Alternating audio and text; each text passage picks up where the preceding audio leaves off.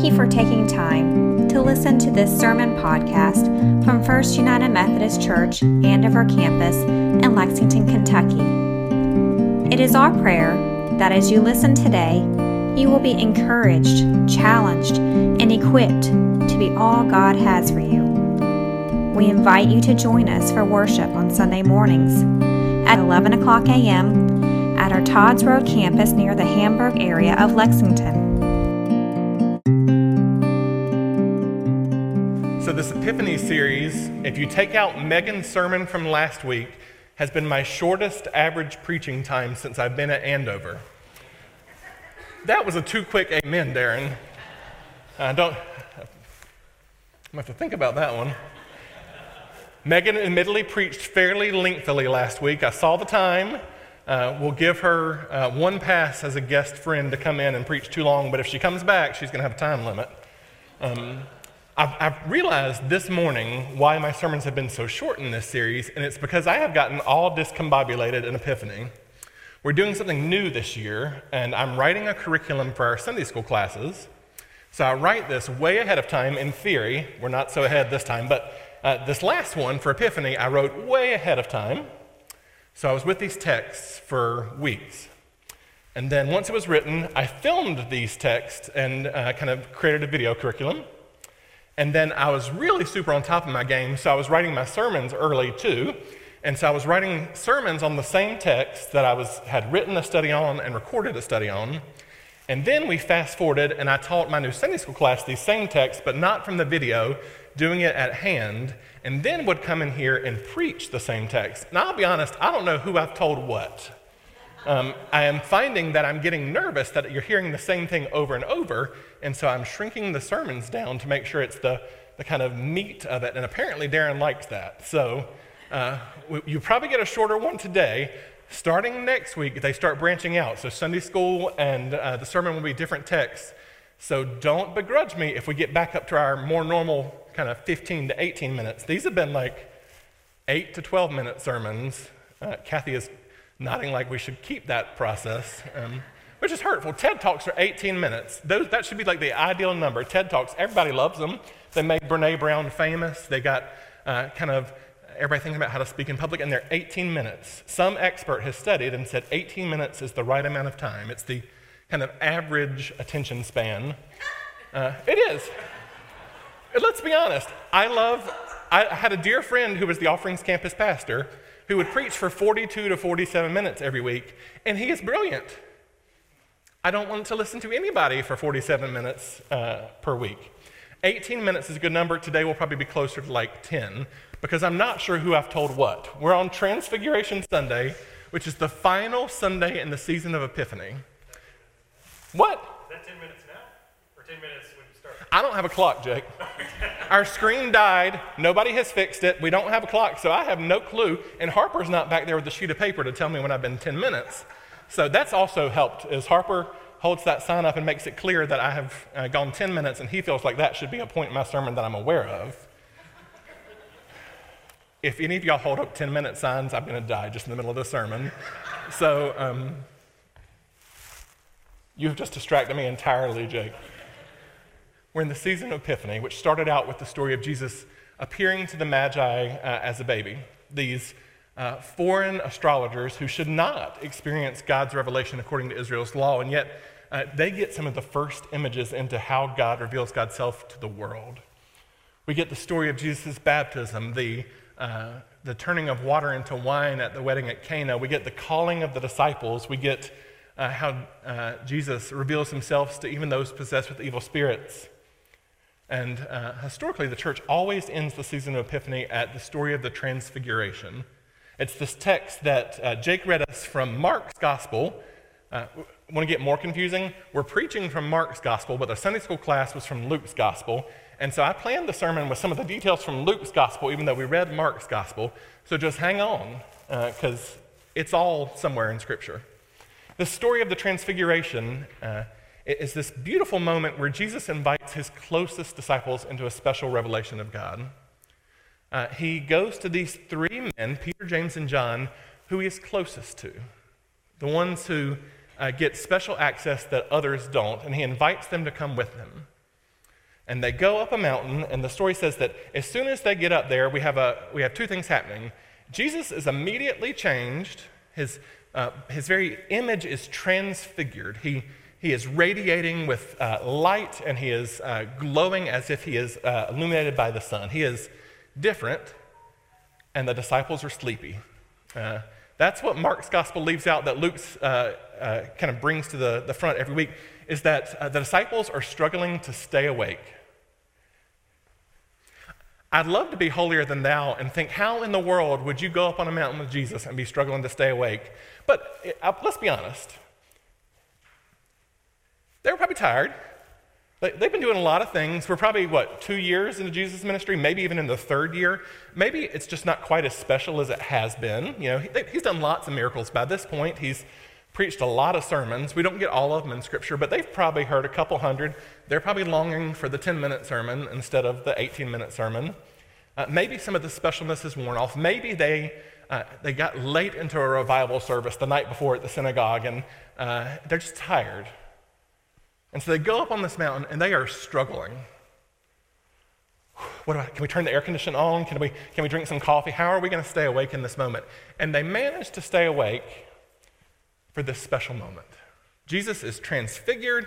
He appears in this kind of stormy moment, and it is clear that something different is happening.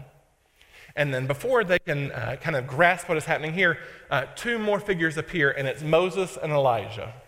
My Sunday school class is not very sporty, we discovered this morning, because I tried to connect this to sports, even though I don't care about sports. This is like your biggest heroes of the day showing up in the midst of where you are. If you care about that game that's happening tonight, it's like the two quarterbacks showed up. It's like, I'm not going to get into politics, but your favorite politician shows up. This is Moses. Moses equals the law. This is the weight of the whole first half of the Old Testament. And this is Elijah, the prophet of prophets, kind of bearing witness to the whole second half of the Old Testament. In their midst with Jesus, who they've already heard is my beloved son from God at his baptism. So they've got the very Son of God, they've got the law and the prophets transfigured in ways that are radiating God's glory. They are on the struggle bus trying to stay awake, and they're there, and they manage to stay awake. I can fall asleep anywhere. I fell asleep when I was a youth at the annual conference session for youth of the United Methodist Church in North Carolina. We were on stage, and the bishop is talking, and I fell asleep on the stage in front of everybody. I could fall asleep at the Transfiguration, but they managed to stay awake. They managed to experience this revelation of God that no one else experiences. That's big crowds, right? He's got the 12, he's got the 70, he's got the crowds, he's got the 5,000 that he has just been with, and yet 3 get to experience this moment. And they go from how do we stay awake to how do we keep this from ending? The translation is translated a couple different ways, but Peter says something along the lines of, let's build some tents or let's build some shrines so that we can keep this thing going. Whether it's to stay in this moment or to remember this moment, Peter has gone from a sleepy boy to, I cannot believe this is happening. This is life-altering kind of thing. This is once-in-a-lifetime experience of God. How can we let this end? And as if it wasn't enough, then God the Father speaks through a storm, saying, this is my son. Follow him. Do what he says.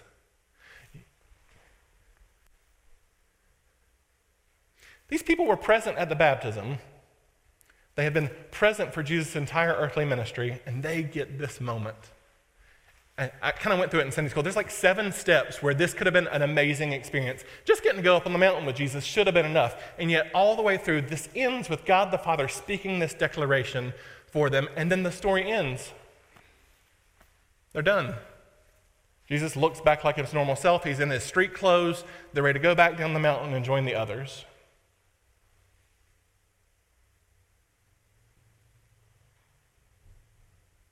Can you imagine kind of the feelings they're feeling walking back down that mountain?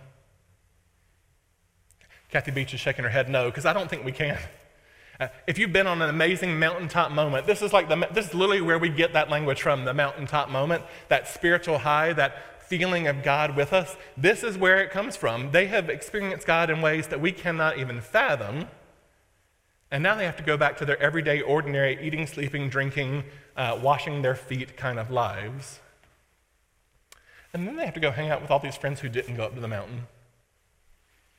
These people who have loved Jesus just as much as they have. These people who have left behind their business. These people who have said, sure, I'll go follow. And Jesus tells them not to talk about it. I would want to talk about it. I would want to go tell everybody, y'all have lost it. Y'all cannot believe what just happened. If I had had a GoPro, we would have taken some video, because Moses and Elijah were up on that mountain, and then God spoke. I would talk that fast because I do anyway. But Kathy, I do talk too fast, but I've been working on it. I'm taking singing lessons, and he has also encouraged me that we might think about how our voice is used for speaking as well. And so, both Kathys are laughing at me now. I am slowing down. I have not yet analyzed my words per minute, but it is slower. But I would have shouted it from the mountaintops that this thing had just happened with Jesus. It would have been hard to contain that excitement. But it had to end, didn't it? This is the thing that dumbfounds me. As amazing as this moment is, if it hadn't ended, the rest of the story would have been different. If they'd have chilled out on the mountain for the rest of their lives, we would not have had the Jerusalem story. We would not have had the cross or the empty tomb. We would not have had the resurrection of appearances. We would not have had Pentecost or the church. If somehow they're just chilling up on the mountain today, everything is different. If they just stayed up there until they just died of old age, everything is different. This is the clearest revelation of God up until this point. But it had to end so that we got the even clearer revelation of God. For as much as this moment shows us how God loves us and shows us who God is, the cross and the empty tomb show us even more about who God is and how God is. There's some people who are probably really disappointed, because I'm betting Peter, James, and John didn't keep it entirely secret. I bet Thaddeus heard about it. At some point, whispers got around that those three got to see Moses and Elijah transfigured on the mountain with Jesus. And I bet Thaddeus longed for that moment. Just like I know some of you in here are longing for the moment where you experience Jesus' ways that you know other people have. You have heard about these people who feel the Spirit in their heart, and yet you have not had that moment. John Wesley did half his ministry feeling the exact same way, longing for something special to happen.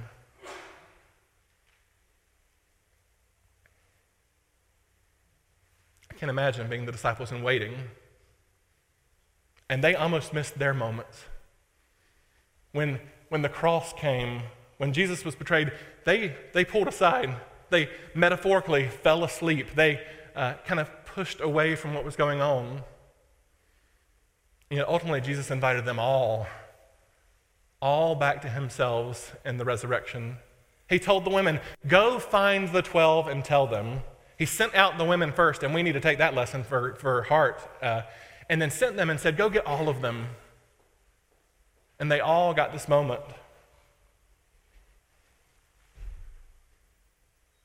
I'm not sure how comforting that is to the folks who didn't go up the mountain, but they eventually got their moment. They eventually got to experience this. I wish I had an easy, kind of surefire way to tell you how to experience the warmness of the Spirit in your heart. I wish I had a way to tell you to experience a mountaintop moment. I can give you tools that can't hurt. Wear out your knees in prayer. Interrogate the scriptures. Fast. Come to this table every week. Join together in worship. Develop deep spiritual friendships with people who will say, how is your soul? Get into an environment where you're learning about Christ and the scriptures together. These things cannot hurt, but they don't guarantee a mountaintop.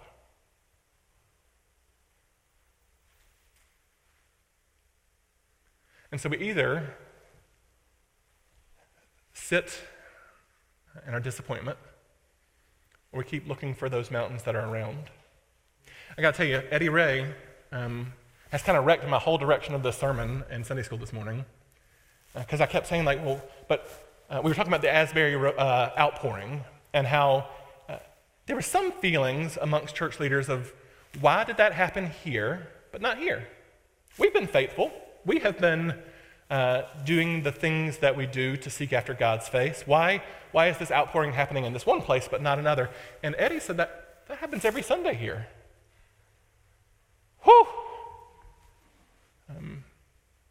I needed to hear that maybe we have to redefine our mountains too. And maybe we need to look for where they are right in our midst even today.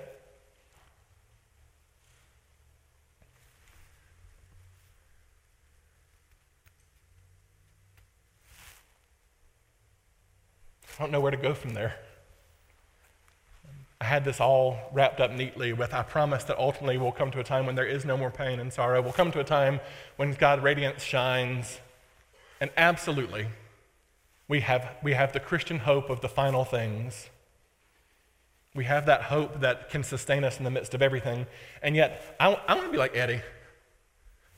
I want to find this mountain every week here and with you. I want to experience the revelation of God in these very moments and not let them pass by as we almost fall asleep waiting for something bigger. There's a lot of time between the mountain transfiguration and the empty tomb. And not to push it too far, I don't want to waste those moments for us. It'd be easy for us to sit and kind of waller in Christian eschatological hope for the end times and lament what is not.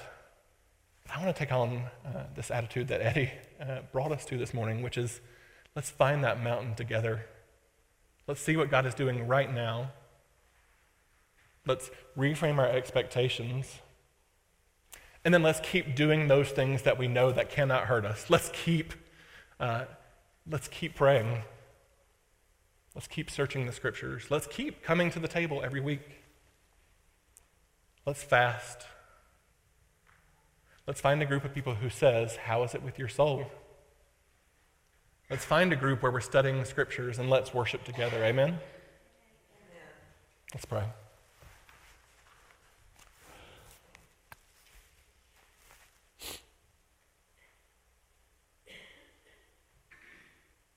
God, I'll admit that I think I was missing mountains in our midst.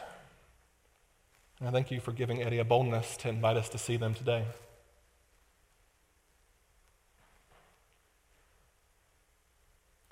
To see the reality that you are revealing yourself in this very moment to us and with us. That you are doing incredible things in our midst and your Spirit is at hand.